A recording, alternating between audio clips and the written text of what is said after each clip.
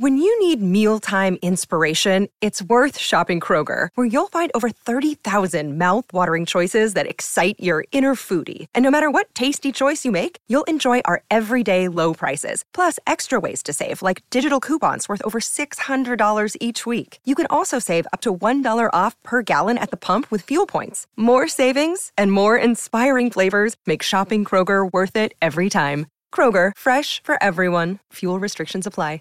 Save big on your Memorial Day barbecue, all in the Kroger app. Get 3-pound rolls of juicy 80% lean ground beef for $3.49 a pound with a digital coupon. Then get select varieties of flavorful Powerade, Body Armor Super Drink, or Arizona tea for 77 cents each, all with your card. Shop these deals at your local Kroger today, or tap the screen now to download the Kroger app to save big today. Kroger, fresh for everyone. Prices and product availability subject to change. Restrictions apply. See site for details.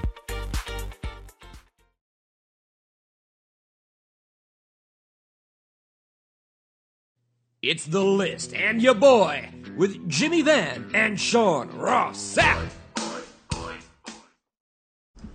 All right, you guys are live.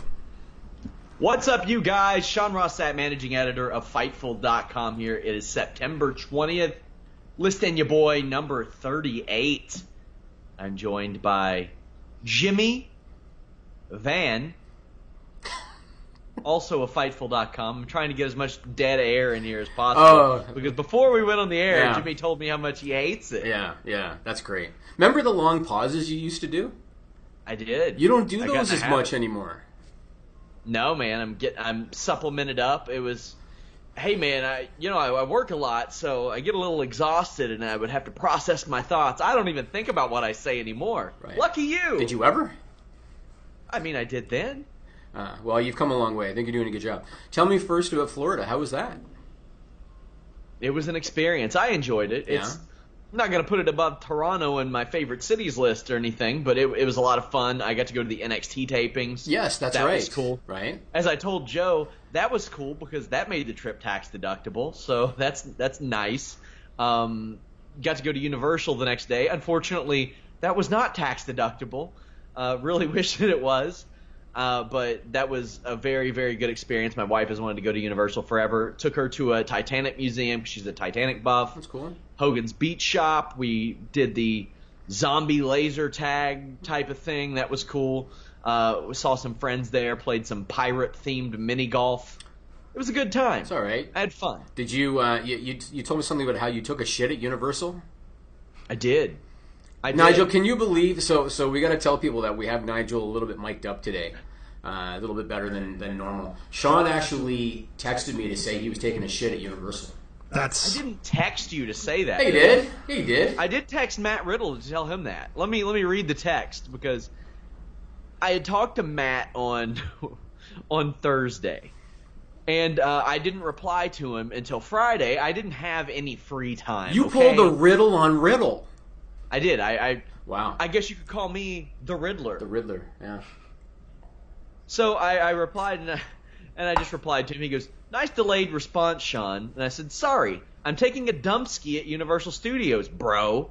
To which he replied, "You are a genuine piece of trash." I can't believe that Matt Riddle actually got on you for being late to respond.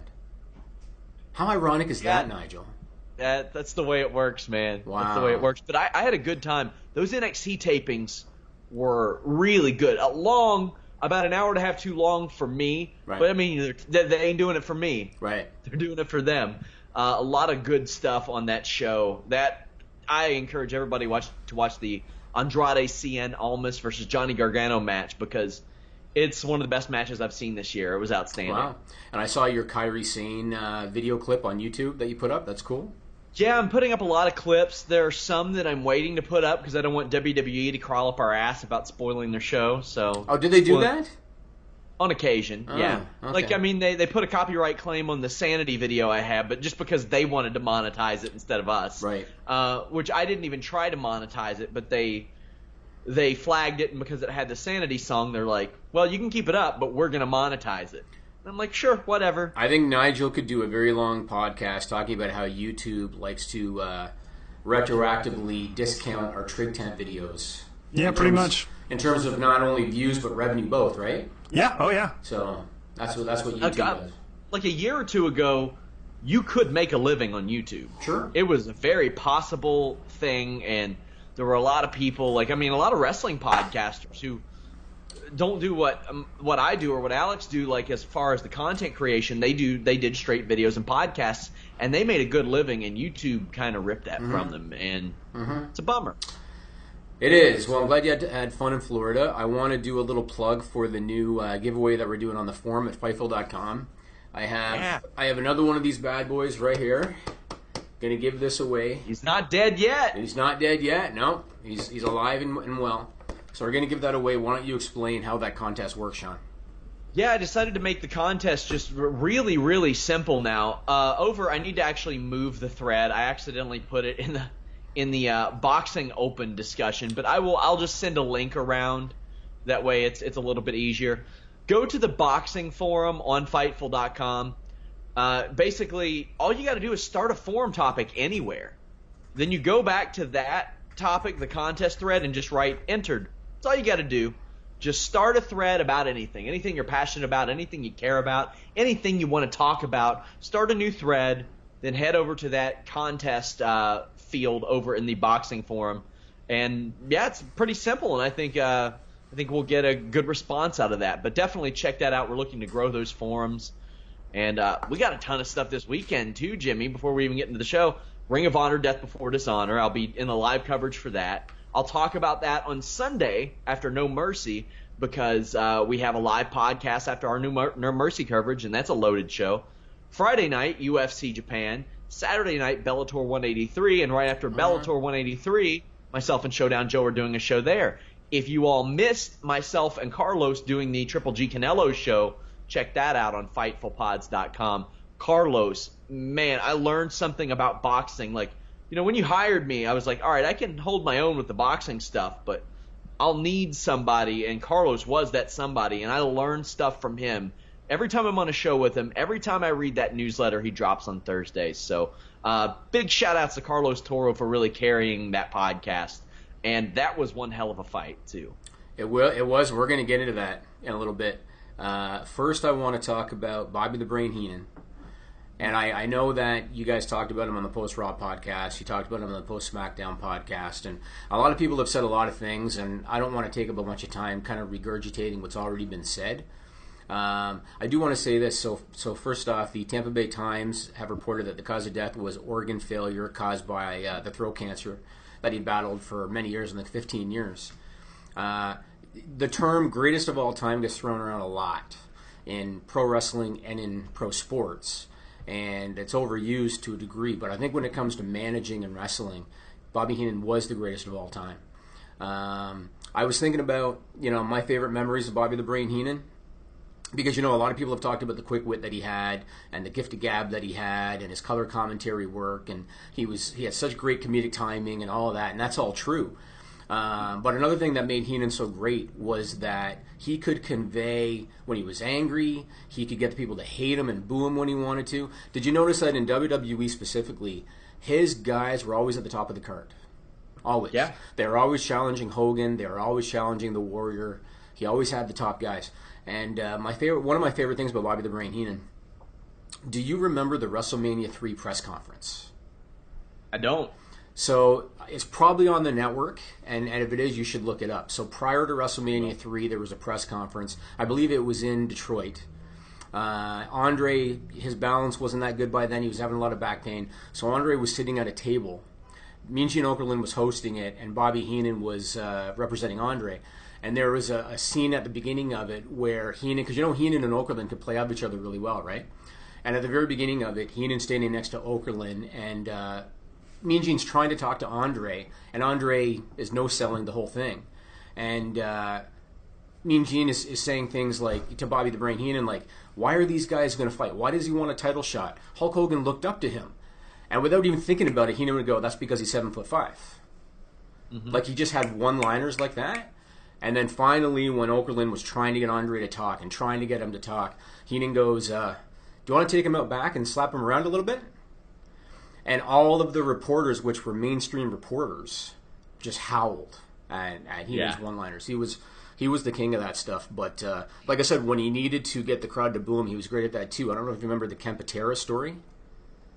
I don't. Man, I'm teaching this stuff today, Sean. There was an angle. Nigel might find this interesting. There was a wrestler named Ken Patera. He was a U.S. Olympian, and in 1985 he went to jail for real for 2 years because he threw a rock through a McDonald's window after a live event. It was him and I forget the other guy. It might have been Mr. Saito. And they were hungry after a show, and McDonald's was closing, and they got upset, and they threw rocks through the window, and the police were called, and there was a skirmish, and Ken Patera got 2 years for that. Prior to going to prison, he was part of Bobby Heenan's stable. When he was getting ready to come out of prison, or when he was out of prison, Vince McMahon decided this is a great story. We can turn Ken babyface, and we can have him feud with Heenan, and the story can be that Heenan screwed him, forgot about him, let him rot in prison. And there was a great segment they did on syndicated television where they had podiums and they were doing a little debate. And Patera was saying to Heenan, you were supposed to be, you promised me you were going to be with me. You promised me I was going to get a title shot. And Heenan goes, you want a belt? I'll give you a belt. And he took off his belt and started whipping Patera. And then Patera took the belt, wrapped it around his throat, Irish whipped him across, and then yanked on the belt. And Heenan, let me tell you something. For a guy that was probably 30 pounds overweight in the mid to late 80s, that guy could fly, right? He could bump like nobody's business, and he did a complete 180 when the belt was jerked back, and then the story was that he got a neck injury from that. He was, again, everybody's talked about his wit, and everybody's talked about the humor and the color commentary. That guy could get it done in the ring when he needed you to hate him and to boo him. So it's unfortunate. I mean, he struggled for a lot of years, and for a guy who had that gift of gab, the fact he lost his voice was unfortunate. It's heartbreaking. So my favorite story of Bobby Heenan is one I learned 15 minutes ago when John Morehouse published a story on Fightful.com. Jim Ross says, in some of those buildings, the older buildings, before they had automatic flushers, whatever you left would remain there until it was flushed manually. I don't know how Bobby Heenan did it from a nutritional standpoint, but he would save up to do number 2, and he always made a beeline to Vince McMahon's office. He'd go into Vince's private office in the arena. You've seen it before. I've been in it. All the protein bars and the shakes, it looks like a store, a health food store. Heenan would make a beeline straight for the can, sit down, do his business.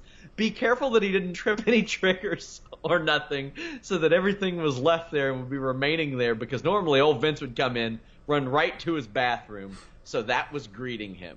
He did that all the time. Oh, nice. Ah, man. Well, I consider him the greatest wrestling manager of all time, and to me it's not even really close. Yeah, so. It's hard for me to think, who's number 2? And you maybe a Cornette, maybe a Heyman, but I think about that, and to me, it's almost like John Jones versus everybody else in the UFC's light heavyweight division. Yeah, almost. That's kind of what it is. There are a lot of really, really great ones, but you look at it and you're like, man, there's no contest. No. Almost undefeated in that regard. Yeah, it's true. I mean, you could have a lot of guys for second place. Like you said, you could have J.J. Dillon, Jimmy Hart would probably fit in that category, but there was only one Bobby the Brain Heenan. So my condolences to James Ellsworth. Yeah, my condolences to his family, but the guy had a hell of a life too, right? So yeah. I want to ask you, and I don't want you to go on a rant for 10 minutes, but I want to ask you, like you do every time you tell a story. Oh, I don't do that. No, I get right to the point, Sean. Yeah. Why are you laughing, Nigel? Hey. Why are you laughing?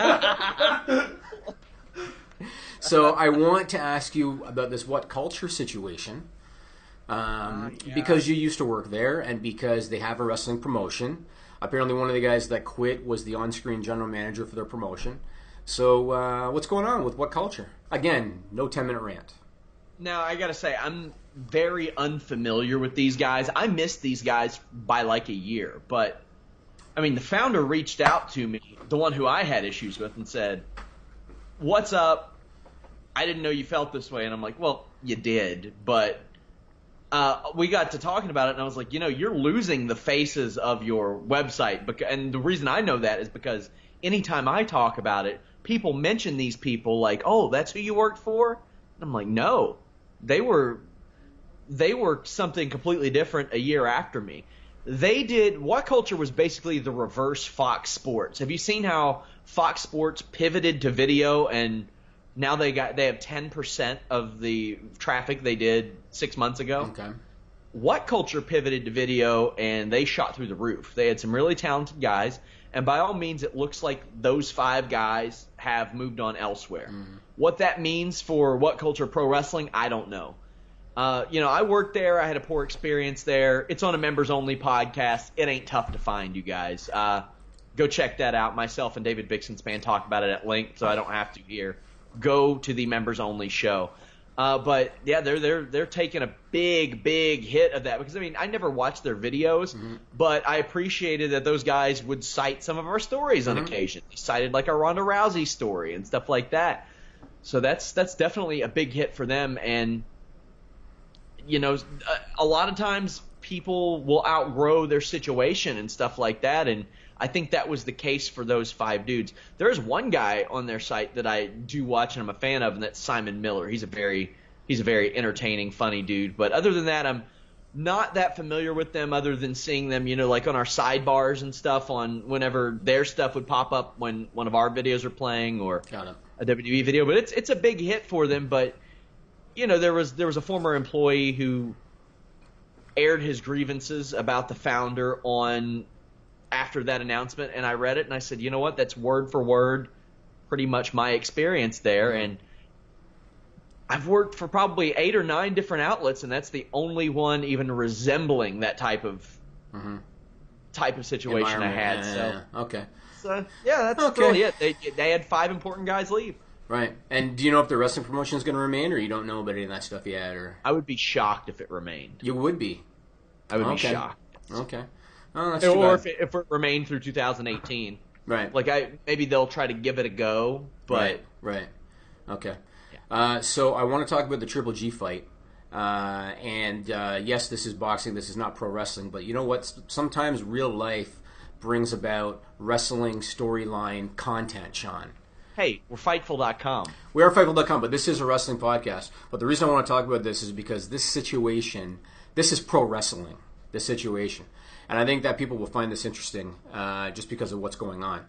So boxing's popularity has declined over the last 20 years, let's say. Over the last few years, it's gotten worse. This year has been a rarity in that boxing's had some good nights. The Mayweather fight was obviously big. Last weekend was Gennady Golovkin against Canelo Alvarez. That was a big fight. The Joshua Klitschko fight was pretty big. So this was a rare year, but in general terms, boxing has declined in popularity. Last year, Oscar De La Hoya called it the worst year financially in the history of boxing for 2016. There's a lot of reasons that you can look at as to why that's the case. Why has boxing declined in popularity?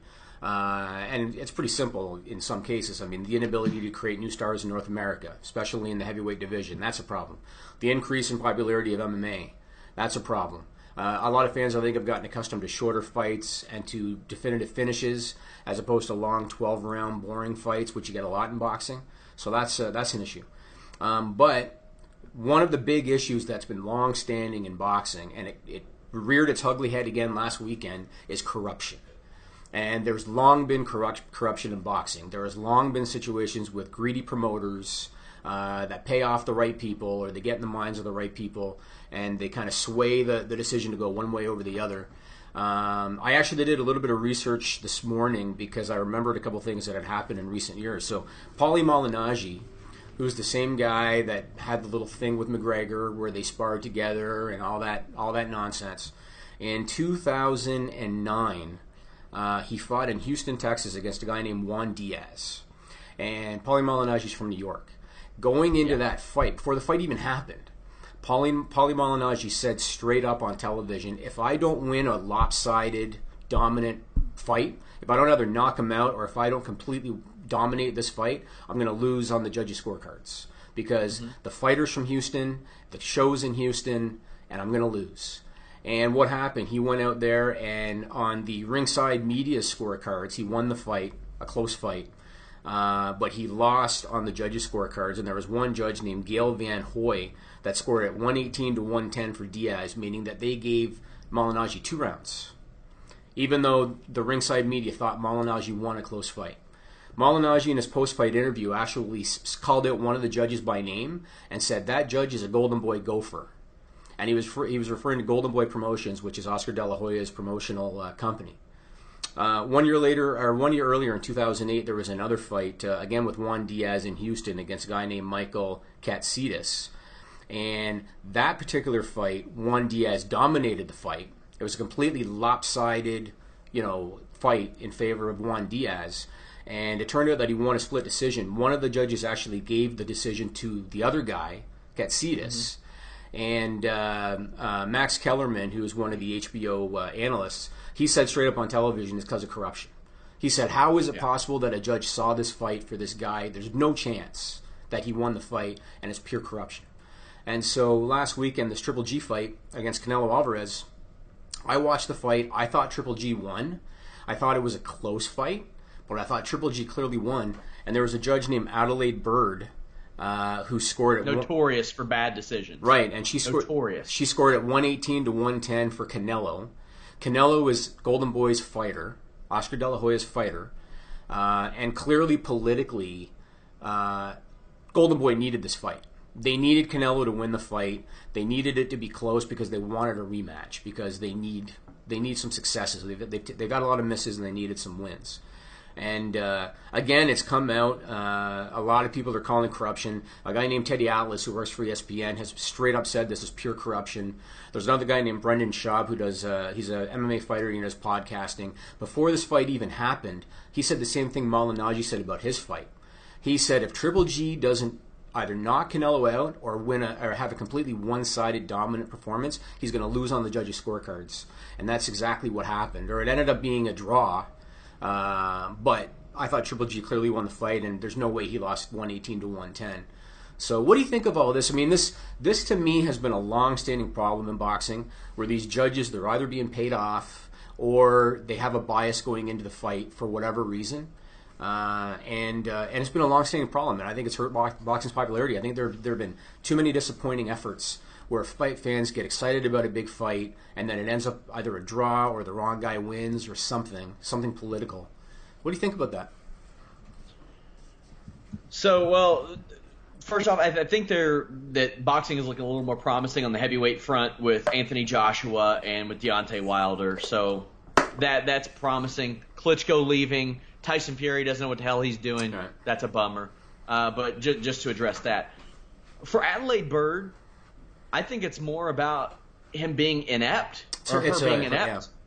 Yeah. Her being inept than anything, because for years she's had these terrible scorecards. And like I said on yesterday's Holy Smokes MMA podcast, which you guys can check out over at FightfulPods.com, it's like she took the crown, like C.J. Ross when she was forced to step down. She took the crown off and said, "Here you go, my girl. It's yours now. It's all yours." And she opened up this land of bad judging to Adelaide Bird. Mm-hmm. And it's so funny if you ever see Adelaide Bird, like her glasses tell the story of her judging. It's real bad. So I don't know if it's her being inept or if it's corruption, but it was bad. It was egregiously bad, that scorecard. And it happens all the time. She's the one that gave the infamous Melvin Gillard 30-27 over Jamie Varner scorecard that is still referenced today. I think we need to start marketing 118 to 110 T-shirts. It's not a bad idea. We're gonna do that. McGregor, like, just a shirt that says 111 punches landed with a shamrock on it. Did he? I said, no, we should. We should. Okay. Why not? Okay. Might sell some of those. Well, maybe you shouldn't be saying this stuff on the air publicly, Sean. So good job on that. Well, you know. But I've already trademarked these ideas. I can't help but think I think Vince McMahon should hit up Oscar De La Hoya, and he should try to book him as a heel authority figure on shows either in Texas, in New York, or in Vegas. Because I think we've seen enough, whether it be guys calling before the fight even happened, that because Golden Boy was involved, something was going to happen. Or Paulie Malignaggi years ago saying, I knew I had to win definitively because he's a Golden Boy fighter. It's happened so often for so many years that tells me, where there's smoke, there's fire. So I think there was something clearly corrupt that happened. And it's such a shame. It's such a shame because it's not like Canelo got killed. So even if he lost the fight, but it was a close, say, 115, 113 or something, how is that going to do any damage to Canelo? You know what I mean? They could still have a rematch. Yeah. But this judge felt the need. It's unfortunate, man. And this has been a constant thing in boxing for so many years. That I'm looking forward to it. I'm looking forward to the rematch. I think it'll be really great. The first fight was really great too. Yeah, but it's just unfortunate that this is the way they went to get to that rematch. Right? Yeah. That's the unfortunate thing. I mean, it seems to me like somebody in Golden Boy was kind of in the ear of one of these judges, like Adelaide Bird, and kind of let them know what they needed. And whatever, man. It's unfortunate. So, how's our time today? Jimmy, come on, be natural. No, man. I got to make sure. Wrong with when I'm going to you? get into a big topic, Sean, I got to make sure I watch my time. That's called being professional, Sean. I mean, That's we what can that's talk about called. Impact changing their name again. I think that's good for 5 minutes. You want to talk about that right now? Why not? I mean, Jesus Christ. Is it official? I'm sure it'll be like Mid-South Wrestling by the end of this show. So who gives a damn? Is it official? Somebody had the balls to say to me, Jimmy, if this were WWE, you wouldn't even be making fun of this. I'm like, what are you talking about, man? Oh, Like, we absolutely would.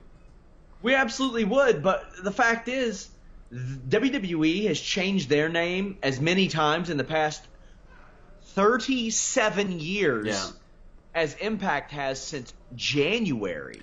Yeah, I think that if Impact was my company, and if I made these decisions, and if Nigel didn't call me out on it, I'd be disappointed.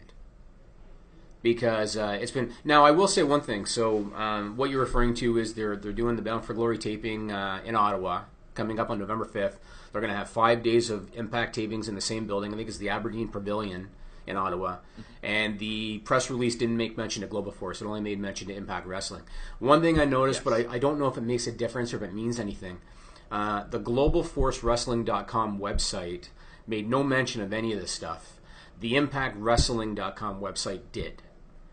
And again, I don't know if that means anything, but because the Global Force website wasn't updated that often, like not regularly, so it may mean nothing. But I don't know. I guess the other question I have about this whole thing is the last set of tapings, Jim Cornette was brought in as an authority figure.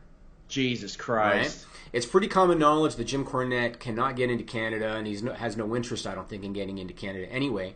Do you think that, once again, the powers that be at Anthem didn't know that when they booked Ottawa, or do you think they just didn't care?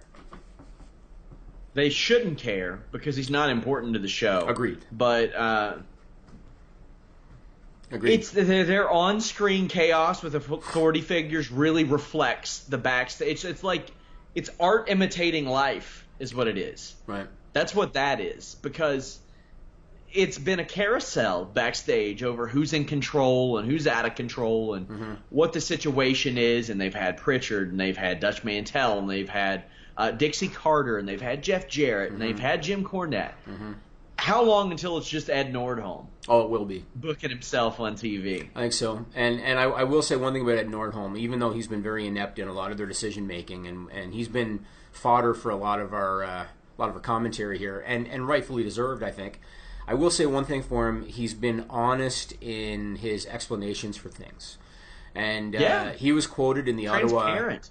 He has been, and he was quoted in the Ottawa Citizen, which is the major newspaper in Ottawa, when he was asked about the venue that they picked, the Aberdeen Pavilion.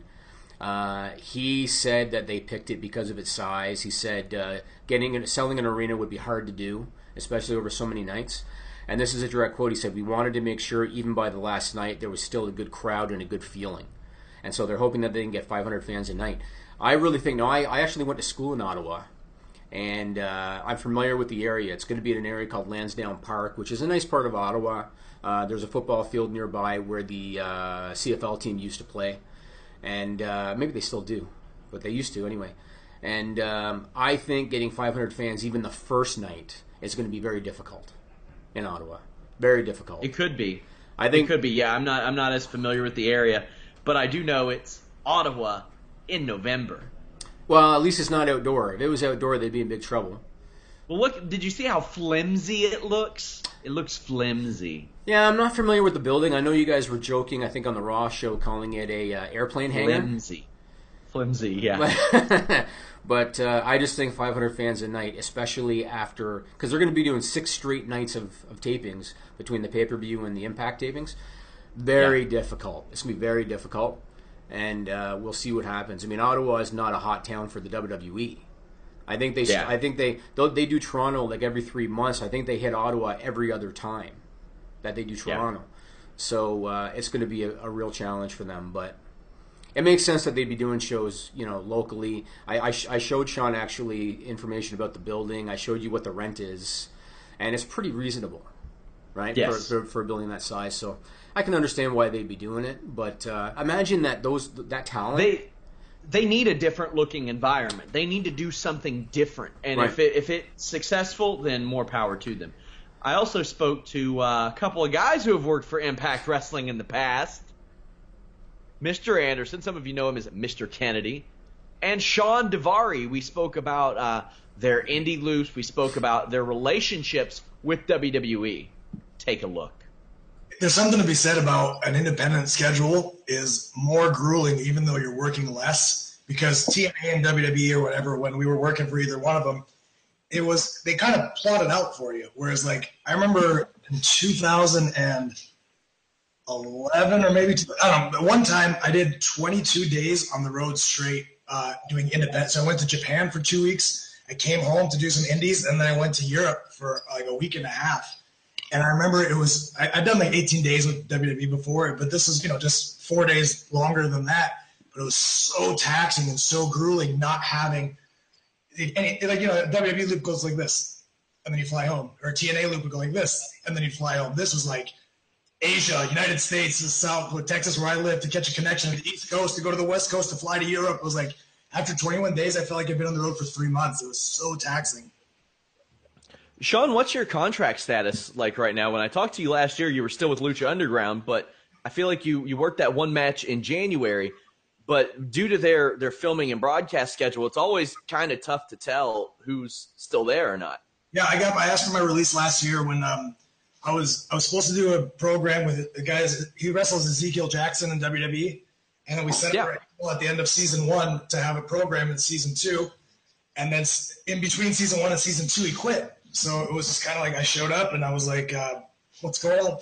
And like, well, Zeke quit, so we have nothing for you. I was like, oh, okay. And at TNA, not TNA, Lucha Underground, it's not like WWE or TNA where they guarantee you money. They guarantee you seasons, and then you get paid per appearance. So all of season 2, I literally was sitting on the shelf, and they're like, finally like, okay, for the season finale, we'll have you come in. We're going to start an angle with you and Paul London to go into season 3. I was like, okay, cool. Me and Paul had a match. I was really happy with the match and everything. And then I'm sitting at home like 3 months later watching the season finale, and the match got cut. And I messaged one of the writers and said, hey, what's going on? Like, I just watched the show, and you cut me and Paul's match. Like, yeah, we decided to go with a different direction with Paul. We're not going to do that. And I'm like, fuck, am I going to sit home for all of season 3 again too? And then, I just messaged him. I said, look, it's not no heat or nothing, but can I have a release for my contract? If you guys decide something for me, I'm available. Like, WWE's not calling me, TNA's not calling me, but let's just not have me locked up with you guys. And if nobody calls, which probably will happen, if you guys do want to figure me into season 3, just call me back. And it was kind of very amicable, like, yeah, because I was signed up through 6 seasons. They said if season 2 gets picked up, then you're locked in through season 6. This is at the end of season 1. So season 2 did get picked up, and so I was locked in through 6. And I said, hey, whenever you want, call me. No heat, no problem. I'd be happy to come back if you ever need me. Fortunately, they're doing so well, they haven't needed me. So I just kind of chilled, and I'm not expecting a phone call from them back, but I really do feel like everybody says it's always amicable, but this one actually feels like it for the first time. Even I say it all the time. I know, like, when I didn't re-sign with WWE, I said it was amicable, but I think they were kind of like, who the fuck are you type thing. But I really feel like this Lucha Underground one they were okay with it, and they understood as well. Because they didn't have to. They could have said no. They said no to a lot of people that asked for releases. But they said, yeah, we get that. How are your relationships each with WWE? I mean, Sean, I know your brother's there, obviously. So I think they're both as healthy as you can be for people from the outside looking in.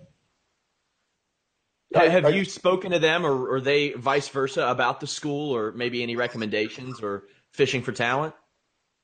I just went to the NXT show and talked to Matt Bloom, talked to Shawn Michaels for a couple hours, and just it's not a business relationship at this point. It's just a friendly relationship.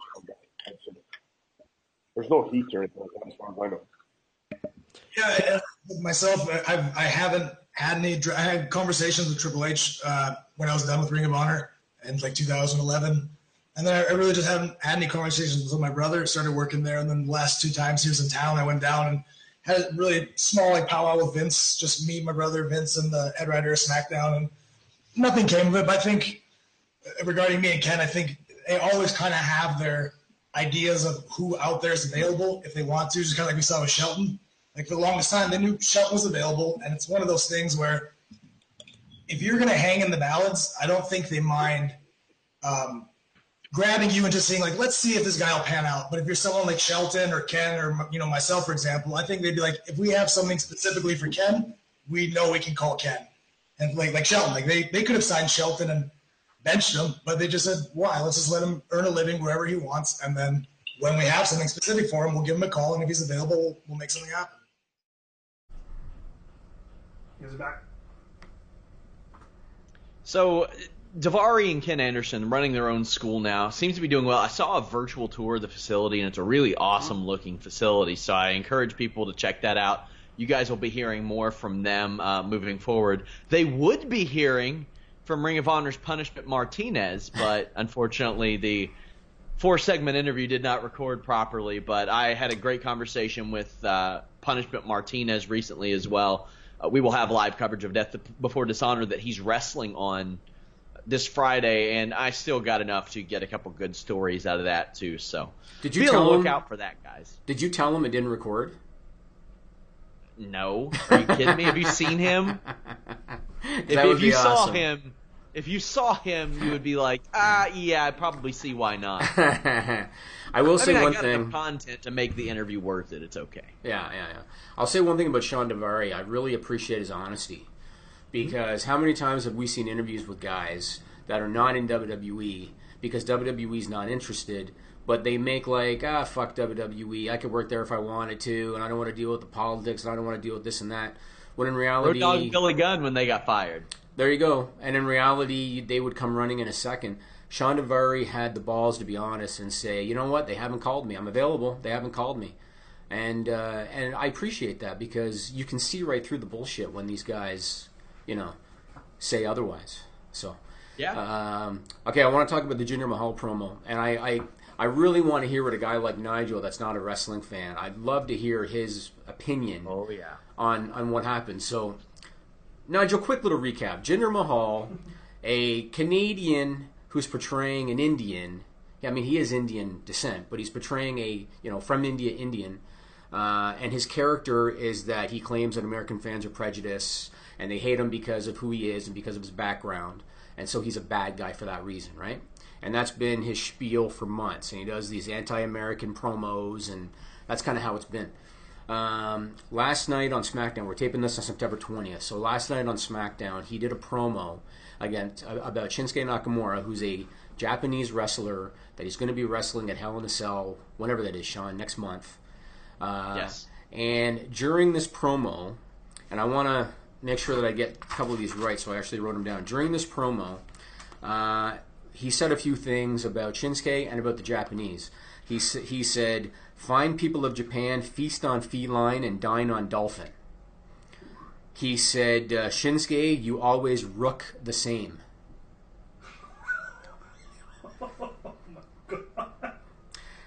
He also claimed that the American people refer to Shinsuke as Mr. Miyagi. And then what kind of made it even worse is that he went on to accuse Americans of prejudice after he just got through, several minutes of prejudice himself. He accused Americans of prejudice, and he said they'll turn on Shinsuke just as they turned on Jinder.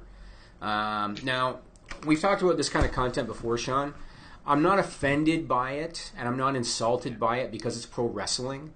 And because Vince McMahon has done a lot of crazy shit over the last 30 years, and so you almost come to expect it. The one thing I will say, though, is do they think that Jinder's getting good heat doing that, especially given the times and given everything that's been happening with all the protests and the fights and all the movements and everything? Do they think he's getting good heat? Do they think people are going to pay money to see Shinsuke Nakamura beat him up at Hell in a Cell? Because that's what a good heel is supposed to be. I think it's really foolish that they're going down this road. And you saw the attendance, right, for the second week in a row. So Nigel, last week they were in Vegas for SmackDown. And somebody took a picture of Ronda Rousey, who was at ringside. You could see the side of the arena behind her, and it was empty. Last night they were in Oakland, California. Wade Keller, I guess, was at the show, posted a photo during the show, and again, one side of the arena was completely empty, and they moved those fans to the other side so that it looked full for television. Things aren't working out, man. I don't think they're working with Jinder. I don't think they're working with the storyline. Sean, what did you think, first off? And then I'd love to hear... Nigel's mic isn't working, so you can't go on a long rant, but I'd love to know what Nigel, as a non-wrestling fan, thinks about this nonsense. Well, regardless of what I think, I know that that's what they think because I talked to a couple people in WWE today. Also, they said that Vince McMahon is getting a little more, ironically, saying liberal with what gets on his TV.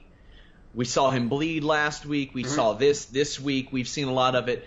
He's open to pushing the envelope a little more. They think this is the right kind of heat.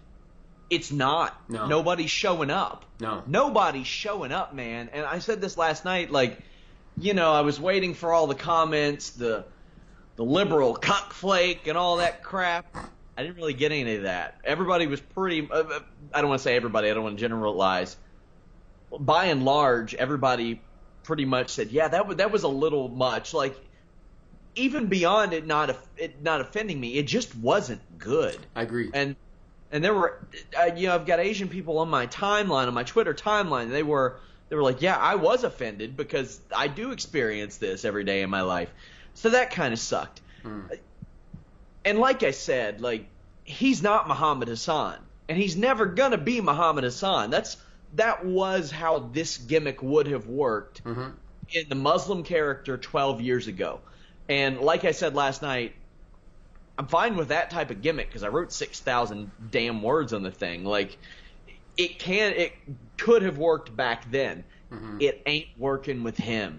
It's just not working with him. And now what they're doing is they're compromising the integrity of their guaranteed market to try to break into another one that they think is going to be huge. And I agree with that. I agree with that. What it's doing, but they're sacrificing the integrity of what they have on their show right now. It's the same thing that TNA did for a couple of years with that Mahabali Shera bullshit. Right. When I had people in TNA saying Mahabali Shera sucks and he will never get it, and said at least Jinder Mahal is committed.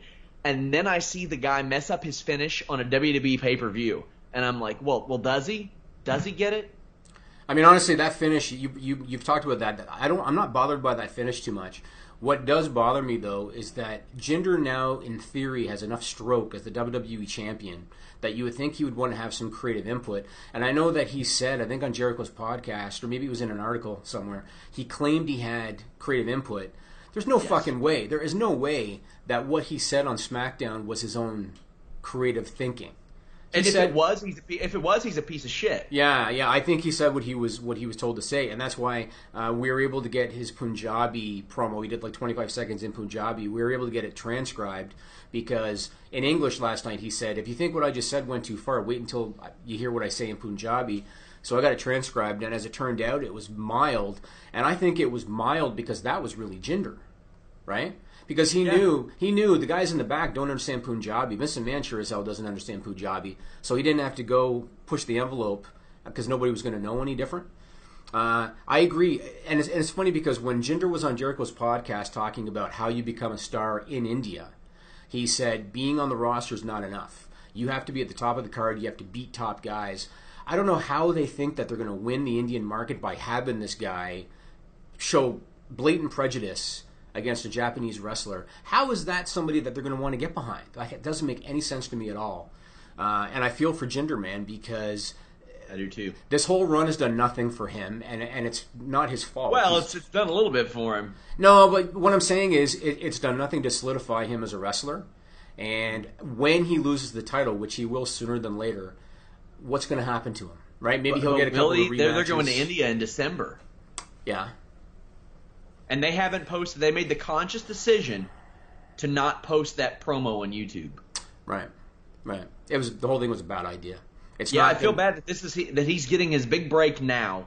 Yeah. And this is the stuff he's forced to do. And maybe he doesn't feel like he has enough stroke to say, no, I'm not doing this. He's got to step up. I agree. He's got to say something. He's got to be like, this is lame. This is really lame. And that's how I always thought that the catalyst of a Singh Brothers babyface turn would happen, is them going off on TV and saying, you're misrepresenting our people. Right. Cut the shit out. And you know what? I understand it takes time to get comfortable, too. I mean, John Cena wasn't changing things up his first year in. Bret Hart wasn't changing things up his first year in as far as being a top guy. It takes time to get comfortable. And this is why I always shit on Roman Reigns, because Roman Reigns has now been a main eventer for 3 years, and he's still not having as much input as he should have. And Jinder, I really wish that he would have the balls, I guess, to tell Vince. I don't think that's the way to go. But he's doing what he's told. This morning, a woman named Marissa Payne, who's a sports writer with the Washington Post, she noted on Twitter that she's doing a story about racist promos, and she was looking to talk to anyone that attended the SmackDown taping in Oakland. So, and how is that going to be positive press for WWE when that comes out? You know. So, Nigel, what do you think? Hearing about this Canadian guy portraying an Indian, doesn't like Americans because they're supposedly prejudiced. Now he's blatantly prejudiced against a Japanese wrestler. How does that make sense? Just sounds like a mixed bag of bad decisions, honestly. That's what it is. And honestly, I feel bad for the guy. Yeah. I agree. And you know, the other thing I was thinking too, so when this segment wrapped up, what do? They go to a backstage segment with Shinsuke. Right? Yeah. Shinsuke, if he's there, how is he not running out? And kicking everybody's ass. Yeah, like how are you making him look good? They literally buried everybody with that whole thing because they made Jinder look like a jackass and they made Shinsuke look like a coward for not running out. So it's doing nobody any favors. And again, interesting note, out of 132 title reigns, WWE title reigns, by the time Hell in a Cell rolls around, Jinder Mahal will be at about the 32nd longest out of those 132. So he's had a pretty extended reign already, and if it lasts until December when... Saving money on exterior wall lights. Now at Menards. Find your style with Patriot Lighting. Exterior lights enhance the look of your home. Choose from over 50 options from Patriot Lighting. Now through May 19th, get $10 instant savings on a single qualifying purchase of $100 or more on in-stock outdoor wall lights. Check out our entire selection of outdoor lights and see the rest of our deals happening now on Menards.com. Save big money at Menards. When the India tour is, right. Oh my God. Yeah, well, you know what? Speaking of somebody that should try to utilize a little bit of creative input, what about Mr. Dolph Ziggler? So I got to tell you, man, I watched that segment on SmackDown this week, and after he did the first, because what is this, the second or third week in a row that he's mocked these entrances? Third week in a row. So after the first week, I'd had enough of it, right? It was done. Then he goes and he does it again a second week. Now he goes and does it a third week. What are they trying to accomplish with this? I know you think it's going to lead to a feud with Bobby Roode and that he's going to do the glorious entrance and all that. How are they putting any heat on Dolph again so that you're going to want to buy a ticket to see him get beat up? It's so repetitive. It's painful to watch. And I know Anna said this on the post-SmackDown podcast. How ironic that one of those entrances that he mocked was Shawn Michaels, when our biggest criticism, or at least my biggest criticism of Dolph Ziggler over the last year, is that he's kind of called it in the sense that he's become Shawn Michaels. Not only did he change his gear, and not only did he start using the super kick as his finisher, but he started tuning up the band like Shawn Michaels. And now he's mocking his entrance as part of his little character. I don't understand how they think this is going to get him over at all. Like, how is this doing anything for Dolph Ziggler? Those entrances do pretty decent YouTube numbers, at least comparatively speaking to others that on that show. So, I mean, I guess there's that. But to me, I'm just like, damn, wish SmackDown would end every time that... I tweeted, I said, I wish I had to take a shit right now when that happened. Like... You know what's funny about this is since you're on your shit theme this week, when we get to stupid people, I have a shit story. So we're going to let that theme continue. But is Road Dogg still heading up SmackDown? Yep. He is. Yep. Okay. And something that he said, let me point it out. I saw a funny tweet, and I respect Road Dogg and Justin LaBar. I like Justin LaBar a lot, but they were talking about why numbers and stuff were down, and Road Dogg was like, oh, well, traditionally September is bad for sports entertainment, and then one was like, yeah, with new shows and school starting, all that stuff. I'm like, cut the excuses, man. Put on a good show. I agree. Cut the shit. Put on a good show. I agree. Like, in the whole time that we've done this website, Jimmy, like the only thing that you've really pointed at, like, okay, maybe a dip after WrestleMania. That's it. I don't give a shit if it's September or January. Right. I want my numbers up. Right. I'll do what it takes to put on entertaining content and keep my numbers up. I don't give a damn if there's a Friends reunion on. I don't care if somebody's going to school. I don't give a shit. I want my numbers up. I want to do good. I don't toss in a towel. I'm not like, oh, you know what, 205 Journalism Live's 101, Nigel. What do you think, bud? Yeah. 205 Live's on tonight. We better mail it in. Enzo's cutting a promo. No, I don't care. You know what? I will say this. It'd be very easy for a guy like Road Dogg to say, well, we're handicapped because all the good talent's on Raw, right? It'd be easy to say that. But at the same time, they got Shinsuke Nakamura, they got Kevin Owens, they got AJ Styles. Granted, it's not Road Dogg's fault that Vince McMahon wants Jinder Mahal to be the WWE champion. And it's not Road Dogg's fault that Randy Orton's been calling it in for about 7 years. Imagine if Kevin Owens just came out, he's somehow out of this situation. Kevin Owens is going to be more over than he's ever been when this is all said and done. Yep. And whatever he is, he's the one that beats Jinder Mahal. Right. He's going to be huge. Be great. He would be huge. Yep. That would be the only, he has a real chance to be special when a guy like Edge sees that and he says the post headbutt Kevin Owens has the opportunity to be one of the biggest things in WWE. Right. I believe it because Edge is a guy who saw his peaks and valleys and would always change his character up accordingly. Right. Like he came back in his hometown and got booed and he immediately went backstage and said, turn me heel. Right, and last week I think Owens was in 3 or 4 segments on SmackDown. I realized I can't do that every week because he's a heel, and right now he's not a main event heel as far as his position. Yeah. But he's the best thing on that show. And without doubt. Last week with him in 3 or 4 segments, it was a more entertaining show than what they typically deliver and what they delivered this week. So I don't know, man. I did enjoy Baron Corbin last night though, because every Tuesday I bust his balls about how Renee Young will come up and go, what are your feelings on the attack by AJ Styles? And he goes, what are my feelings? So what he did was cut off Renee Young and go, what? What do you want to know? You want to know how I feel? And then he re-asked the question to himself that he cut her off and asked. And I was like, you son of a bitch. You son of a bitch. Good for Baron Corbin. You know he's one of my favorites. I hope they push him in the main events on a weekly basis. Let's go, stupid people, Nigel. All right. This is a stupid song, it just goes on and on. You might find some meaning, but you would be wrong. So first and foremost, I have a disclaimer from last week, Sean. Oh, yeah? And when you know that I have to have a guy producing that works on a conspiracy theory website, a political website, he was able to catch this. So last week I told a story about a guy that tried to marry his computer.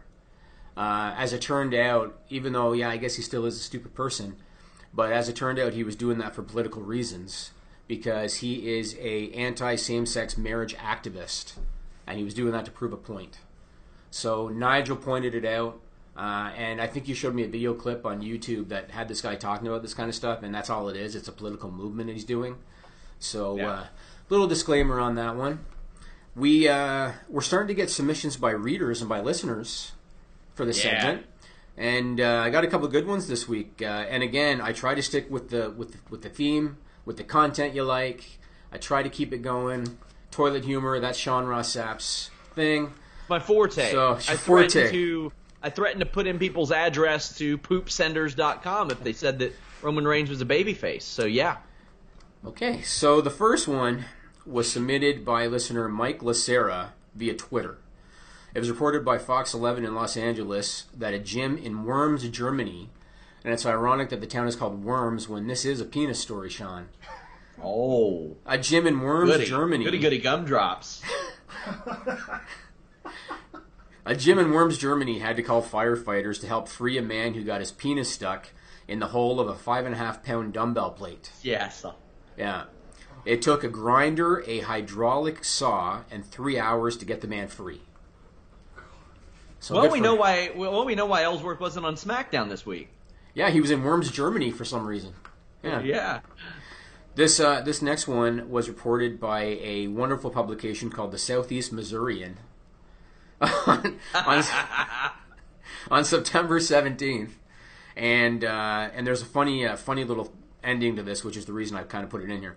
So, 34-year-old Kevin Coomer from a place called Burfordville, Missouri, was jailed on charges of second-degree burglary and second-degree arson after posting photos on Facebook of himself standing in front of a burning bar and grill in Delta, Missouri called Jax, J-A-X, presumably no relation to Nia Jax.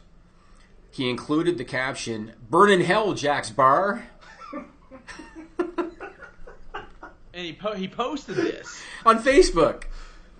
He posted a photo. Man. So he was taking a selfie in front of the burning bar with the caption, "Burn in hell, Jax Bar." He's got to have mental problems. Like, that's got to be like some sort of either that, or maybe he spent a long time in prison and he just doesn't like the way the world is on the outside, and he's trying to go back. Maybe, but I couldn't help but think of a wrestling storyline, like this: a man yelling, "Burn in Jax," or "Burn in hell, Jax Bar." Oh yeah, of course. So that was a good one. This last one was submitted by a listener named William Ortiz via Twitter. I know you've seen this one. This one went pretty viral. According to CBS Channel 4 in Denver, police are searching for a woman who has been seen repeatedly defecating in a neighborhood while out running. A witness says the runner is doing it in her neighborhood at least once a week for the last 7 weeks, and so they've nicknamed her the Mad Pooper. The Colorado Springs Police Department has gotten involved and say the runner could face charges of indecent exposure and public defecation. Talk about having the runs. Am I right? Ba-bum-bum. That was good, man. That was good. Hold on. Again, gotta be a mental issue. We had a person here in Kentucky, at the University of Kentucky, a serial foot stabber. Really? He would crawl underneath UK library desks and stab people in the foot. Really? They never caught him. And now he's the managing editor of Fightful.com? I would never stab somebody's feet. But I'm more likely to poop in somebody's yard and then run. But the Mad Pooper, come on, you got a DNA sample. If this were an episode of CSI, they'd have this shit knocked out literally in an hour. That's actually a good point. They have the DNA. You're right. Gil Grissom needs to be on the case. I don't know what the holdup is here. It can't be that hard, because I get the feeling that if somebody is going yard to yard taking dumps, they've probably been booked before in jail. Think so? You think they want to get caught too, right? They probably want to get caught, right? I don't know. I saw the thumbnail. I think there's maybe a video out there. I saw a photo of it. I saw she's wearing typical joggers clothing, shorts and a t-shirt and the whole deal. So. I don't know. Did I ever tell you the school story about the guy who broke in and took a dump? Yes, you did. Yeah, like situations like that, I'm like, do you bring toilet paper with you? That's my thing. That was an impulse. But I mean this. Is she bringing wet naps or wet wipes or toilet paper or a napkin or a handkerchief, something? Is she bringing it with her, or is she just running around, in this case, with duty butt? Mm-hmm. Is she just running around like that? I think that you should call the Colorado Springs Police Department and ask them if they've gotten any kind of evidence like that. Do you think Joe Kenda is on this case? Do you know who Joe Kenda is? I have no idea. It's a show called Homicide Hunter on like Investigation Discovery, and he solved like 400 murders in Colorado Springs. Really? I'm shocked that there have been 400 murders in Colorado Springs, but you know what? Forget Gil Grissom. Get Joe Kenda on this Mad Pooper case. There you go. I will leave that with you. And I forgot to mention at the top of the Stupid People segment, thanks to Trevor Strong. Go to trevorstrong.org to check out his song, The Stupid Song. So there you go. Shayna Baszler. What do you know? WWE, she's heading there right now. No NXT? Florida.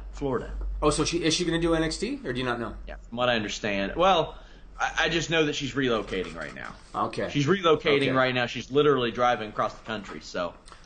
Okay. That's it. Also, Paige at the Performance Center, at her, urging. They were, I know that a lot of people were kind of just, surprised that she was even coming back, but she's like, I'm ready to wrestle, I want to wrestle, type of thing. I think many in WWE were just cool with her writing out her deal and getting her downside, but she wants to wrestle.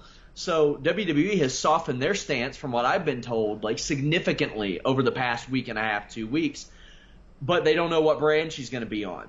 They still aren't sure yet, and I think you got to put her on SmackDown. Absolutely, SmackDown. You got to put her on SmackDown. Yeah. Now I kind of question if she's coming back because she wants to raise her public brand prior to leaving the company, because it'll help her out outside the company potentially. She's got a movie to push too. Yeah, that too. Yeah, I can see that. Now here's the thing: how do you do that movie without including the horrible things that happened to her earlier this year, the photo leaks? They'll end it they won't even get to that point. They'll probably end it when she won the title from AJ. Probably, yeah. That's a good point. Yeah, that's a good point. Yeah, so they're not even going to address any of that stuff. Sean, do you remember the Wrestle Vessel? I've heard of it, yeah. So I'm gonna tell you a few little details that I probably shouldn't.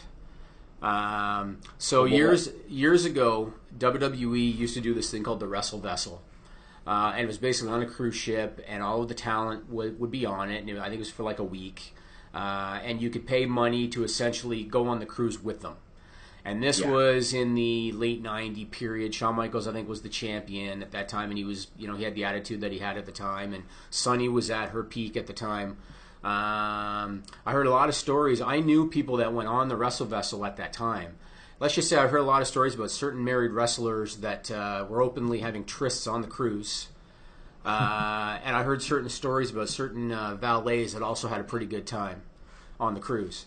So the reason I'm bringing this up is because, for whatever reason, Chris Jericho has announced that he's going to be doing something called Chris Jericho's Rockin' Wrestling Rager at Sea, which is going to be a 5-day cruise. And the thing that's kind of strange about it, it's a 5-day cruise taking place October 27 to 31st, 2018. Yeah. Over a year from now, Sean. You got a plan for a cruise, man. For a year? Is that necessary? It's a little much. Now it's going to be. They also had the WCW Bruise Cruise back in the day. Do you remember that? I remember that one too. Yeah. Now this is going from Miami to the Bahamas. It's scheduled to feature. This is what's interesting about it. And I was going to ask you because I don't keep tabs on stuff like this. When does Chris Jericho's WWE contract end? Do you have any idea? Is he still on 3-month cycles? It's tough to say when his contract ends, because he comes back and he leaves, and he comes back and he leaves. But, right. I mean, he'll be clear to do this. I don't think he'll be wrestling on the show, but of course, it's over a year from now. I don't think he'll wrestle on the show, but clearly he likely cannot be affiliated with WWE when they're going to be doing something called a Sea of Honor tournament hosted by Ring of Honor. I don't know. Maybe he could. I think he pretty much has free reign to do whatever the hell he wants outside of WWE in that regard. I don't think he could go wrestle for Ring of Honor. No, he won't. He won't. I mean, Rob Van Dam can't go wrestle for Ring of Honor. WWE kind of has him sort of on a bit of a retainer type of thing. Right. To just, and with an open door to come back. But right. Well, I saw some of the guests, and I was like, oh, that could be interesting. But some of these guys, are they not on Legends deals? Jim Ross, Diamond Dallas Page, Mick Foley, Ricky Steamboat. Are they not on Legends contracts, these guys? Yeah, but they can still do stuff like that. I'm surprised, unless WWE's not aware of it, which is possible, I'm surprised that they would allow them to be affiliated with the cruise that's going to have a Ring of Honor tournament on it. Even though I realize that relations are pretty decent with Ring of Honor, and they've used Ring of Honor footage on the network before, so I guess it's at all possible. If anybody is interested in going on the Chris Jericho's Rock and Wrestling Rager at Sea, Nigel, I know you are. Oh, yeah. If anybody else is interested, go to ChrisJerichoCruise.com and you can book your tickets. I do not like open sea, and my maximum on vacation is about 2.5 to 3 days. So 5 days at sea sounds like misery. They make stops, Sean. Doesn't matter. It sounds like misery. Can you swim? Yeah. I swam Thursday, Friday night. Oh, that's good. Like in like a kiddie pool or like in the ocean? I have to ask the question, Nigel. I have to ask the question. What's next on your list, Jimmy? So, I guess we should talk about No Mercy. No Mercy is this Sunday. And let's talk quickly about who your picks are. So, the main event for the Universal title, Brock Lesnar versus Braun Strowman. Who you got? Based on the guy running the ship, I'm going to say Brock Lesnar. But if it were me, I'd pull this trigger on Braun Strowman right now. I would make him Hulk fucking Hogan. Is what I would do. So here's my question for you. I think Brock is going to retain the title. I don't think Brock is going to get a clean win over Braun Strowman.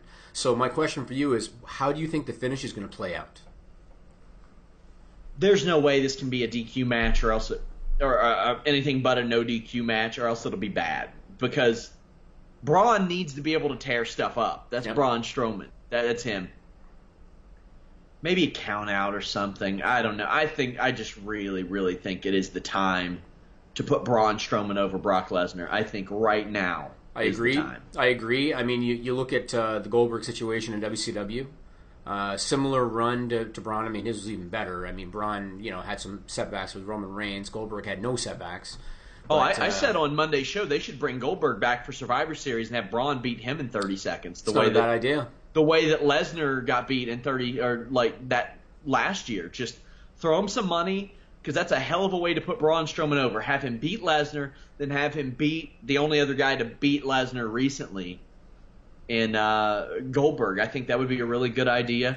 That's not a bad idea. You know Goldberg, he'd be like, I can't do it.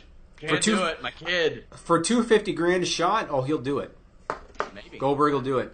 I think they're planning probably a 2 or 3 match series, and I think that there's probably money in Braun chasing for the title. So I think what's going to happen is Braun's going to lose control, maybe power slam through a table, something, and I think he'll get disqualified. That's what I think is going to happen. Isn't that crazy to think now, compared to 2 years ago? There's money in Braun Strowman chasing for the title. Yeah. Can you believe it? Remember when he was Adam Rose's lackey? Yeah. Unbelievable. That's the same guy. John Cena, Roman Reigns. It needs to be Reigns. Agreed. It's got to be Reigns. Women's title: Alexa, Sasha, Nia, Emma, Bayley. I would have Emma win it and then lose it the next night to Asuka. That's what I would do. I would have her immediately. I would have her win it and then come out, and then Asuka head kicks her. Like in a week or two or something like that. That's what I would do. I was going to say, Asuka's not medically cleared, I don't think, yet. Well, as soon as she's medically cleared, she kicks Emma in the head and wins the title. That's not a bad idea. Because Asuka is what they wish Nia Jax was. She has the aura of being unbeatable and a monster and dominant. Right. Nia Jax doesn't have that, but you can run Alexa Bliss versus Asuka. You can run anybody against Asuka because she has that perfect... She has that perfect transition between babyface and like pseudo babyface heel type of thing. Yeah, and you know what would be funny about Emma winning? She was an afterthought on Raw. She wasn't even in the segment. Yeah. Like you would think it was a 4-way with the others without her because she wasn't there. She was at home in Australia. Why was she at home? Because they did an Australian tour and they let her stay home for a couple of days. They let her stay? Oh, okay. Yeah. Well, I guess nice, good for them. I mean, her gimmick is that she tweets, so having a tweet up there I thought was pretty appropriate for her. Tag team titles, a match that I just could not care any more less about than I do. Seth Rollins and Dean Ambrose against Sheamus and Cesaro. Yeah, couldn't care less. Sorry to spoil things for you if you all are NXT viewers, but I really thought the Authors of Pain were coming up, and I would have had them be the ones to face Rollins and Ambrose, because I look at that division and I'm like, who do I think that they would have trouble beating? But I would have loved Rollins and Ambrose versus the Authors of Pain. Having Ambrose and Rollins take those two big sons of bitches by the hand and saying, let's have a great match. We see what you've done down there. I think Rollins and Ambrose are going to win. I think they need to keep with this. This is the best stuff for them. Right. C. Phoenix says they're stale, but they're a lot less stale than they were as singles guys. Yeah, Ambrose is going nowhere as a single. I think that this is Rollins. I think is better than this. Ambrose, right now, I don't really care. I think Renee Young is the best thing Ambrose has going on right now. Finn Balor versus Bray Wyatt. Boy, what a fun match that's going to be. Who gives a shit? I agree. Let's just move on. Cruiserweight title, Neville versus Enzo Amore. Is Finn Balor's gimmick, like, the Robert Downey thing, like, from Tropic Thunder? Did you ever see that where Robert, he played the black guy? Yes. And, like, Finn Balor's thing is that now he's a regular guy. He's a dude playing a dude disguised as another dude. That's him right now. And Bray Wyatt just wants him to be the dude when they face each other. Right. I guess that's the situation. I don't know. It's unfortunate. Ever since Finn came back from injury, it's just been a downward spiral for him. It's unfortunate. It's been bad. Oh, my God. Anderson and Gallows as baby faces with Finn Balor. Just give it to me already.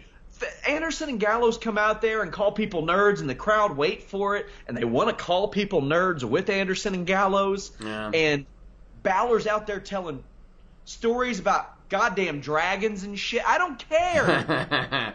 They could have Finn Balor out there while Gallows is calling people nerds. They could have Finn Balor playing with Legos in the corner of the ring. Or something like that. Fonz collar. He ain't a nerd. So the Cruiserweight title, Neville, Enzo Amore. I think, well, I'll say who should win. Neville should win, but I think Neville or Enzo should put up like a really big fight. The whole thing with Neville has been that he has been laughing at Enzo this whole time. Right. He thinks Enzo is a giant joke. Right. So if he escapes like by the skin of his teeth, I think that puts Enzo over big time. I agree. I think Enzo's going to win it. It almost reminds me of Brock Goldberg the first time when Brock in the Survivor Series match was, mocking and laughing at Goldberg, didn't consider him a threat until he got caught with a spear. I think Neville's probably going to dominate. I think he's going to slip on a banana peel, and Enzo's going to pull it off. And quite frankly, Enzo's been great for the Cruiserweight division, I think, Yeah. So, and then last but not least, your favorite wrestler challenging for the Intercontinental title, Jason Jordan against The Miz. I've really liked Jason Jordan lately. Against Roman Reigns and John Cena, he had some phenomenal matches. I'm sure he'll have a good one with The Miz.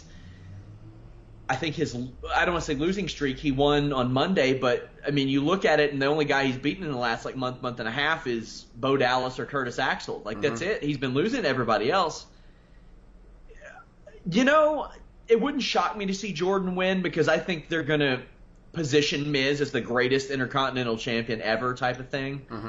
Honestly, it wouldn't surprise me down the line if Miz not only breaks the reigns, the title reigns record and the cumulative length record, but if they have him actually break the single reign record, and the Cruiserweight Championship can be his thing. Intercontinental. I'm gonna go with The Miz, but it wouldn't shock me at all to see Jason Jordan win. I think Jordan's going to win just because I think they look at it like he was competitive with Reigns, but he's not ready. He was competitive with Cena, but he's not ready.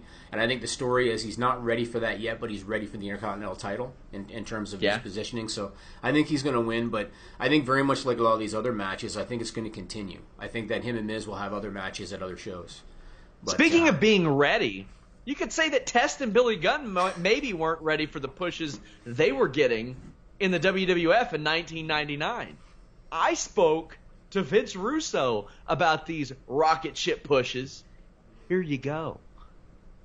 I'm sexy. And then I'm sexy boy.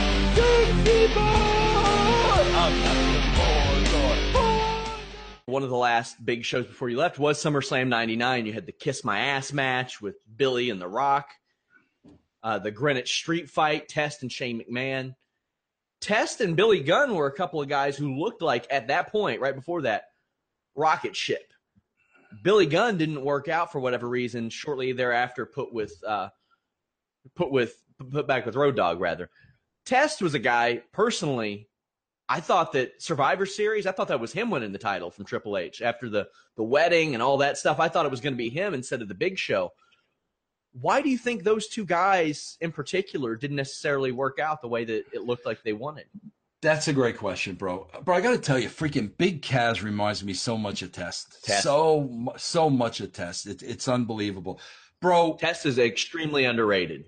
Yeah. An extremely underrated in-ring wrestler, body language, a lot of that stuff. Test was really good. Bro, we had Test standing Stephanie McMahon up at the altar. That's where we were going with it. If we would have continued to have Test, I think we would have made him a bigger star. I really believe that, because once Triple H married Stephanie, Test was kind of out of the picture. We were going to keep the focus on Test. I think we would have made him a much bigger star. Bro, I got to be honest with you. I can't put my finger on why Billy Gunn was never huge.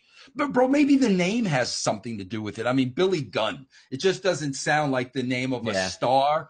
Bro, this guy, and I say this every interview. Well, you all tried to change it to Mr. Ass for a while. Well, but that was Vince. You know, Vince with the ass play. Vince loves that crap, bro. That was all Vince. But, bro, I say this all the time. Billy Gunn was the best athlete I ever worked with, ever. All around. Still working. Yeah. He worked Hiroshi Tanahashi on the New Japan show a couple weeks ago. The greatest athlete. And I'm not just talking about wrestling. I'm talking about basketball, rodeo, football. This guy was a great athlete, looked like $1 million. Promos, very underrated, in my opinion. But I don't know what it was, bro. I'd love to talk to him about that and see what he thinks. I don't know, bro. Maybe he thinks it was the way he was booked. But you know, New Age Outlaws were pretty over, but the thing about that was Brian James was so great on the mic that no matter how good Billy was, he wasn't going to be as good as Brian. You know what I mean? An embarrassment of riches. Yeah, but bro, the guy had it all. I mean, had it all. Billy Gunn was a guy that I didn't think got enough credit. He would always add to his repertoire, too. Like, a lot of guys like that, they could settle for kick, stomp, punch, hit your finish. But he was always adding something to it. Right. I mean, he was doing the jackhammer like in 99, 2000, stuff like that. Yeah. Do you think that name, that them not change – I mean, well, they tried to change it to Mr. Ass, but Billy Gunn – and a lot of people still they had the Bart connotation. That, and you know the scary thing, Vince, and it's something you alerted me of. Bart's bigger than Billy right now. Physically. Oh, Bart's ridiculous. Ridiculous, bro. Ridiculous. I saw him a couple of years ago. Yeah. People talk about the shape that Billy's in. Bart's even bigger today. Yeah. Crazy. Unbelievable, bro. You know, maybe this had something to do with it. You know, first of all, you know, it was Billy Gunn. So, yeah, you still had the smoking guns. Bro, maybe this had something to do with it. His real name was Kip Sop. So you're not going to change it to that. Yeah, you know what I mean? You're not going to be, Kip Sop. I don't know, bro. Maybe it was something in the name, but he definitely had all the tools, man.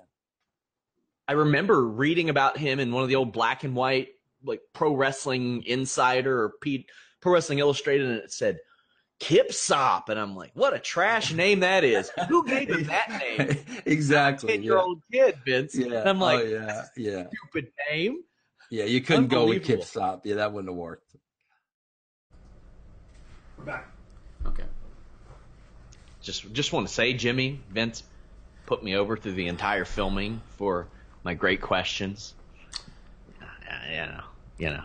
Yeah, good for you. That's how it works. That's how it works. Let's talk about me a little bit more, about how great I am at interviewing people.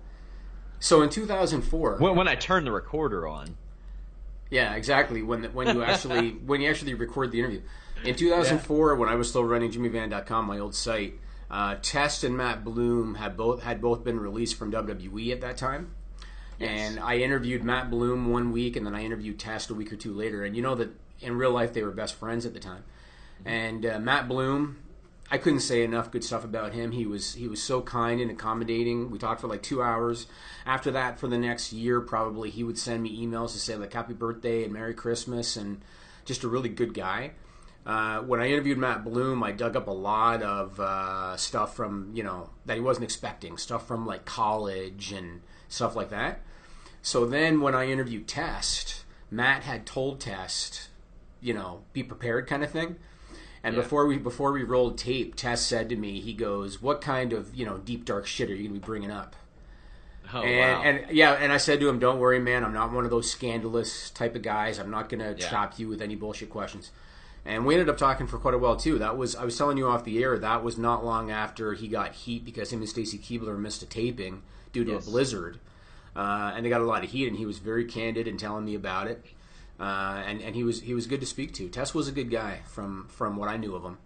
And back to the Billy Gunn thing, you and Russo were questioning, how come Billy Gunn never got over as a main eventer?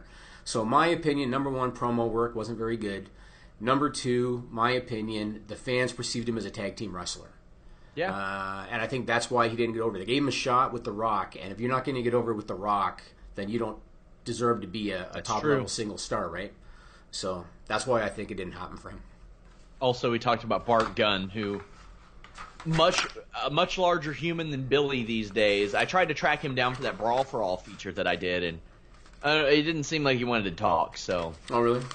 Yeah, that was that. But yeah, I remember the Albert and Test releases because 2004 and 2005 seemed like the first years that WWE just did massive cuts, if you remember. Like Gail Kim and Nydia and all these people were getting cut at the same time. And then I remember there was like that period where just everybody was going. Jackie Gaeta, Matt Morgan, Dawn Marie, Kenzo Suzuki, the Dudleys, Maven. Like they're like canning all these people, and it's not like today where they're letting, like, a lot of those guys had a lot of upside. Like, they don't generally fire guys with a ton of upside. They fire guys who eventually, like Juice Robinson, C.J. Parker. Who would have known? Right. I mean, these days it's usually like a Cody Rhodes saying, you know what, I think I can make things better off outside WWE. So I always was intrigued by that time. Yeah, I think it was cost-cutting at the time. It was. They weren't as profitable then as they are now with the rights fees and all that. Yeah. Let's talk about independent promoters. Yeah. So Chelsea Green, who is Laurel Van Ness in Global Force Wrestling, she posted a tweet. No, she's not. Global Force Wrestling is Impact Wrestling now. Fine, Impact Wrestling. She posted a tweet directed at independent promoters, and she said, "No, you cannot pay me what you think is fair. As you do with all male talent, ask me my price or negotiate, or don't book me." She said an indie promoter offered her $50. Yeah. Now, one thing I will say about that, she's right in that the promoter should negotiate. The promoter should be hitting her up, especially if it's the promoter soliciting her, as opposed to her soliciting the promoter. They should definitely be asking her what her price is and trying to negotiate from there. One thing I will say, though, and I know this from experience, $50 can be a good day on the independents. And I couldn't help but think when I read that story, I couldn't help but think of Tony Jones. Yeah. Remember Tony Jones? I do remember Tony Jones, the guy on Beyond the Mat. Beyond the Mat. Worked for Roland Alexander, was brought in and was told by Jim Ross, get something a little more flattering upstairs. And he said Roland never paid him. He said we would do these. He said we would do these Gym War shows and we wouldn't get paid. And Roland Alexander, because promoters are promoters sometimes, Roland Alexander said, "Oh, they're paid well and they're happy." And then Tony Jones was like, they don't pay for those Gym War shows. Yeah. I think I told you the story. I don't know if I told the story on the air about when Jim Neidhart wanted to go drive around a town looking for a promoter that canceled the show. Yeah. So that's what you oftentimes deal with indie promoters. I remember another occasion when a guy on a show was given $20 for gas, and then they asked him to blade on the show, and they said if he did it, he'd get another $20. Yes. That's what you sometimes deal with. So when I saw Chelsea Green's tweet, not a surprise, because you get that a lot. And like I said, $50, depending on the promotion, $50 is a good day. That's just the $50 is not a good day when you have about over almost 2 years of national television exposure, despite how small it is. They thought she was going to bring people in enough to reach out to her, and like they were going to have to set something up. I mean, like, you don't reach out to somebody that you just don't think is going to fit on your show unless you're desperate. Like, if you're desperate, Chelsea Green ain't the girl you're going to reach out to. Like, I think they brought her in thinking she was going to be cheap. Yeah. Or I think they reached out to her thinking she was going to be cheap. My commentary booking fee is more than that. Like, that's $50. Yeah. $50. Like, so I imagine if they're paying her $50, hotel and trans isn't covered. And I often wonder, like, I even asked Matt Riddle this on our old podcast. I'm like, how do these places afford you, Matt? How do they afford to fly you overseas and put you in a hotel and all that stuff? How do they get a return? And he straight up said a lot of those places will kind of work together to make it easier. That way it's a little bit cheaper all around. That way I'm not getting flown over for one show. I'm getting flown over for like 10 or 11 shows. Yeah. Yeah. I mean, I worked with Scott D'Amore in the past when a guy like Jim Duggan was going to come in, but he wanted a full weekend, and I hit up D'Amore.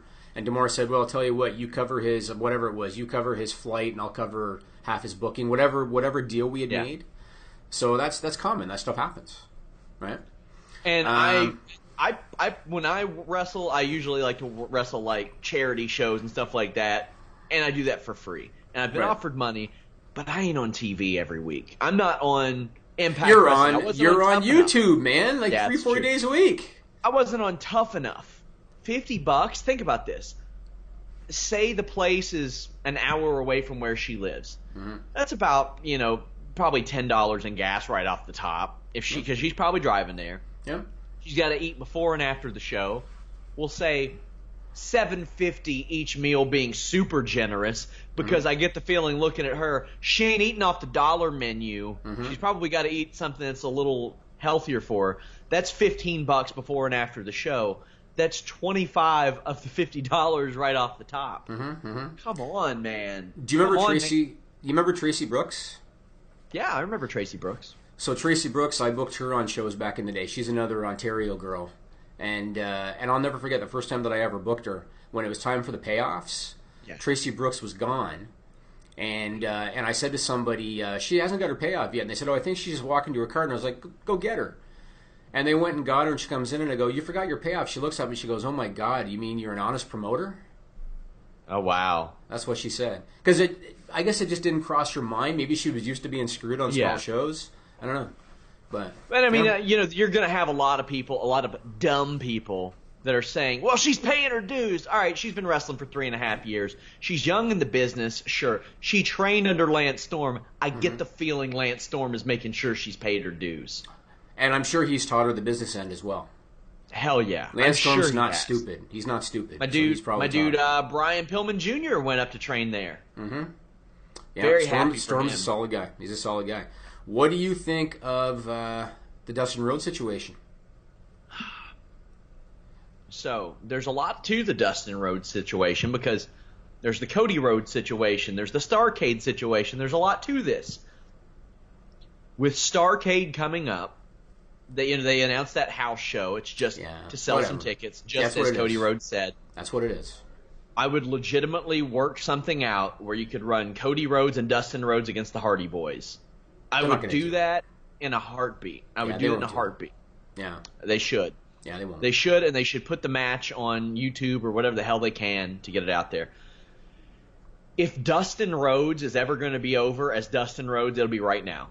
Because he wasn't ever before. I mean, a little bit in WCW, but not really. But as I pointed out, this was the first time he wrestled as Dustin Rhodes in WWF since January of 1991. What? Yes. No. He wrestled as Dustin Runnels several times. Oh. Not as Dustin Rhodes. Okay. Technicalities. All right. That is a technicality. Yes. I about this situation. When his back was to the camera, it was pretty clear to me he didn't have the face paint on. Because why is he looking at a movie poster or whatever the hell that was on the wall? I question him. Why wouldn't he be looking at a movie poster? I suppose. The first thing I questioned is, why are you in the Goldust getup if you're there as Dustin Rhodes? And I still don't know why they gave up on the heel turn with R-Truth. I mean, there was no explanation. They just gave up on it. I think if they had have given that a legitimate shot, meaning with the robe, with the wig, and give him a valet of some sort, if they had really given that a legitimate shot, he had a chance. And the tiptoeing the line of the thing. what the thing that, and it's something I brought up when I spoke to my people today. I said, okay, so Vince McMahon's willing to go there with Jinder Mahal. He's willing to go there in promos with Roman Reigns saying bitch and ass and all that stuff, but he wouldn't go there with the new Goldust character. And Right. they just said, well, there was never really any plan to go that far with the Goldust character these days. Right. Like they weren't going to push the envelope the way they used to because of the social climate. And I said, the Jinder Mahal thing happened last night. Right. It's been happening. So I don't know. Right. There's a lot of odd stuff there. Now, I saw that Dustin posted on Twitter after he lost to Bray Wyatt again. He said something like, we'll meet again on Twitter. Where can they go now? I mean, he's just got beat twice by Bray Wyatt. Clean. It'll be Dustin Runnels. Can you imagine? Is that what they're going to do? Black Rain. Right. Who was the guy that floated? 7. Was that 7? 7. Okay. Maybe that's what they're going to do. I don't know. Funny. Last thing on my list, I want to give a shout out to Ric Flair right here. I saw a clip on People TV today. He is on the mend. He says he'll never drink again. He says that Charlotte was told to say her goodbyes because they didn't think he was going to make it. And he's hoping to turn this into a motivational speaking kind of gig or side career. Good for him, man. He was looking a little rough. He was looking like he's a little beat up from everything that happened, as you would expect. But glad that he pulled through, and the guy can still talk. He can still talk as good as he ever did. He looks like he aged, as we talked about off air. This situation aged him. And I mean, it was a rough situation. It was a very rough situation, and thankfully he made it out, and thankfully he sees how serious the situation was, and I hope for the best for him. We have an article on that up on Fightful.com. Also worth checking out, guys. Brandon Howard wrote an article called Wrestling is More Political Than Politics about the Jinder Mahal situation. I have my notes, match ratings, things like that for SmackDown and Raw up on the site. I'll have them up for No Mercy as well. I give an out of 10 rating, stuff like that. Also tonight, a feature from Carlos Toro, where did Triple G and Canelo go from here? I believe the newsletter will be up tomorrow morning. And as always, Fightful.com, I counted it up. We've had over 100, 150 interviews in our first, since 2016, an insane number. Go check those out. Mm-hmm. Use the forums. All you got to do is start a forum topic and head over to our contest thing, and you can be entered to win that action figure, that Ric Flair's Defining Moments figure. But we got a big, big weekend coming up. And also, throughout the week, we always update confirmed contract expiration dates and our injury report. The only place you can find that online is Fightful.com. And if you like that thing with Rusev on SmackDown when I can't remember who it was, might have been Renee Young, that said he was elated, and he yells out, "What does that mean?" Remember yes. that? If you like that, phenomenal. If you like that, go back and look up a clip from the Slammy Awards when Vince McMahon was doing an award. It might have been it was McMahon, and Nikolai Volkov thought he won. Go back and look up that clip. Do you know what I'm talking about? I vaguely remember it. Okay, go look it up, because when I saw Rusev's thing, that's the first thing I thought of. Look up when Nikolai Volkov thought he won a Slammy. Did you ever hear Bruce Pritchard's story about how everybody, like Vince and Owen and everybody, when they spilled the drink on Vader at the Slammies, it was a rib on Vader and he didn't know? I can see that. Yeah. I would love... They should put together a little Slammies documentary. I can't believe they haven't done that for the network yet. There's got to be some interesting stories there. It was fun back then. The show was good back then, yeah. That's true. Anything else, Jimmy Van? That's all I got, man. Looking forward to Braun versus Brock. That'll be a good matchup. Me too. That's going to be a big show. We got shows all weekend long, Saturday and Sunday night. Make sure you tune in. Leave us a thumbs up. That stuff really helps. Subscribe, iTunes, Stitcher, YouTube, and, of course, visit Fightful.com. I appreciate all of your support. Share our stories, all that good stuff. It really helps as we're still a growing site. But, guys, until next time, we are out. This is the story of the one. As head of maintenance at a concert hall, he knows the show must always go on. That's why he works behind the scenes, ensuring every light is working, the HVAC is humming, and his facility shines. With Granger's supplies and solutions for every challenge he faces, plus 24/7 customer support, his venue never misses a beat. Call quickgranger.com or just stop by. Granger, for the ones who get it done. When you need mealtime inspiration, it's worth shopping Kroger, where you'll find over 30,000 mouth-watering choices that excite your inner foodie. And no matter what tasty choice you make, you'll enjoy our everyday low prices, plus extra ways to save, like digital coupons worth over $600 each week. You can also save up to $1 off per gallon at the pump with fuel points. More savings and more inspiring flavors make shopping Kroger worth it every time. Kroger, fresh for everyone. Fuel restrictions apply.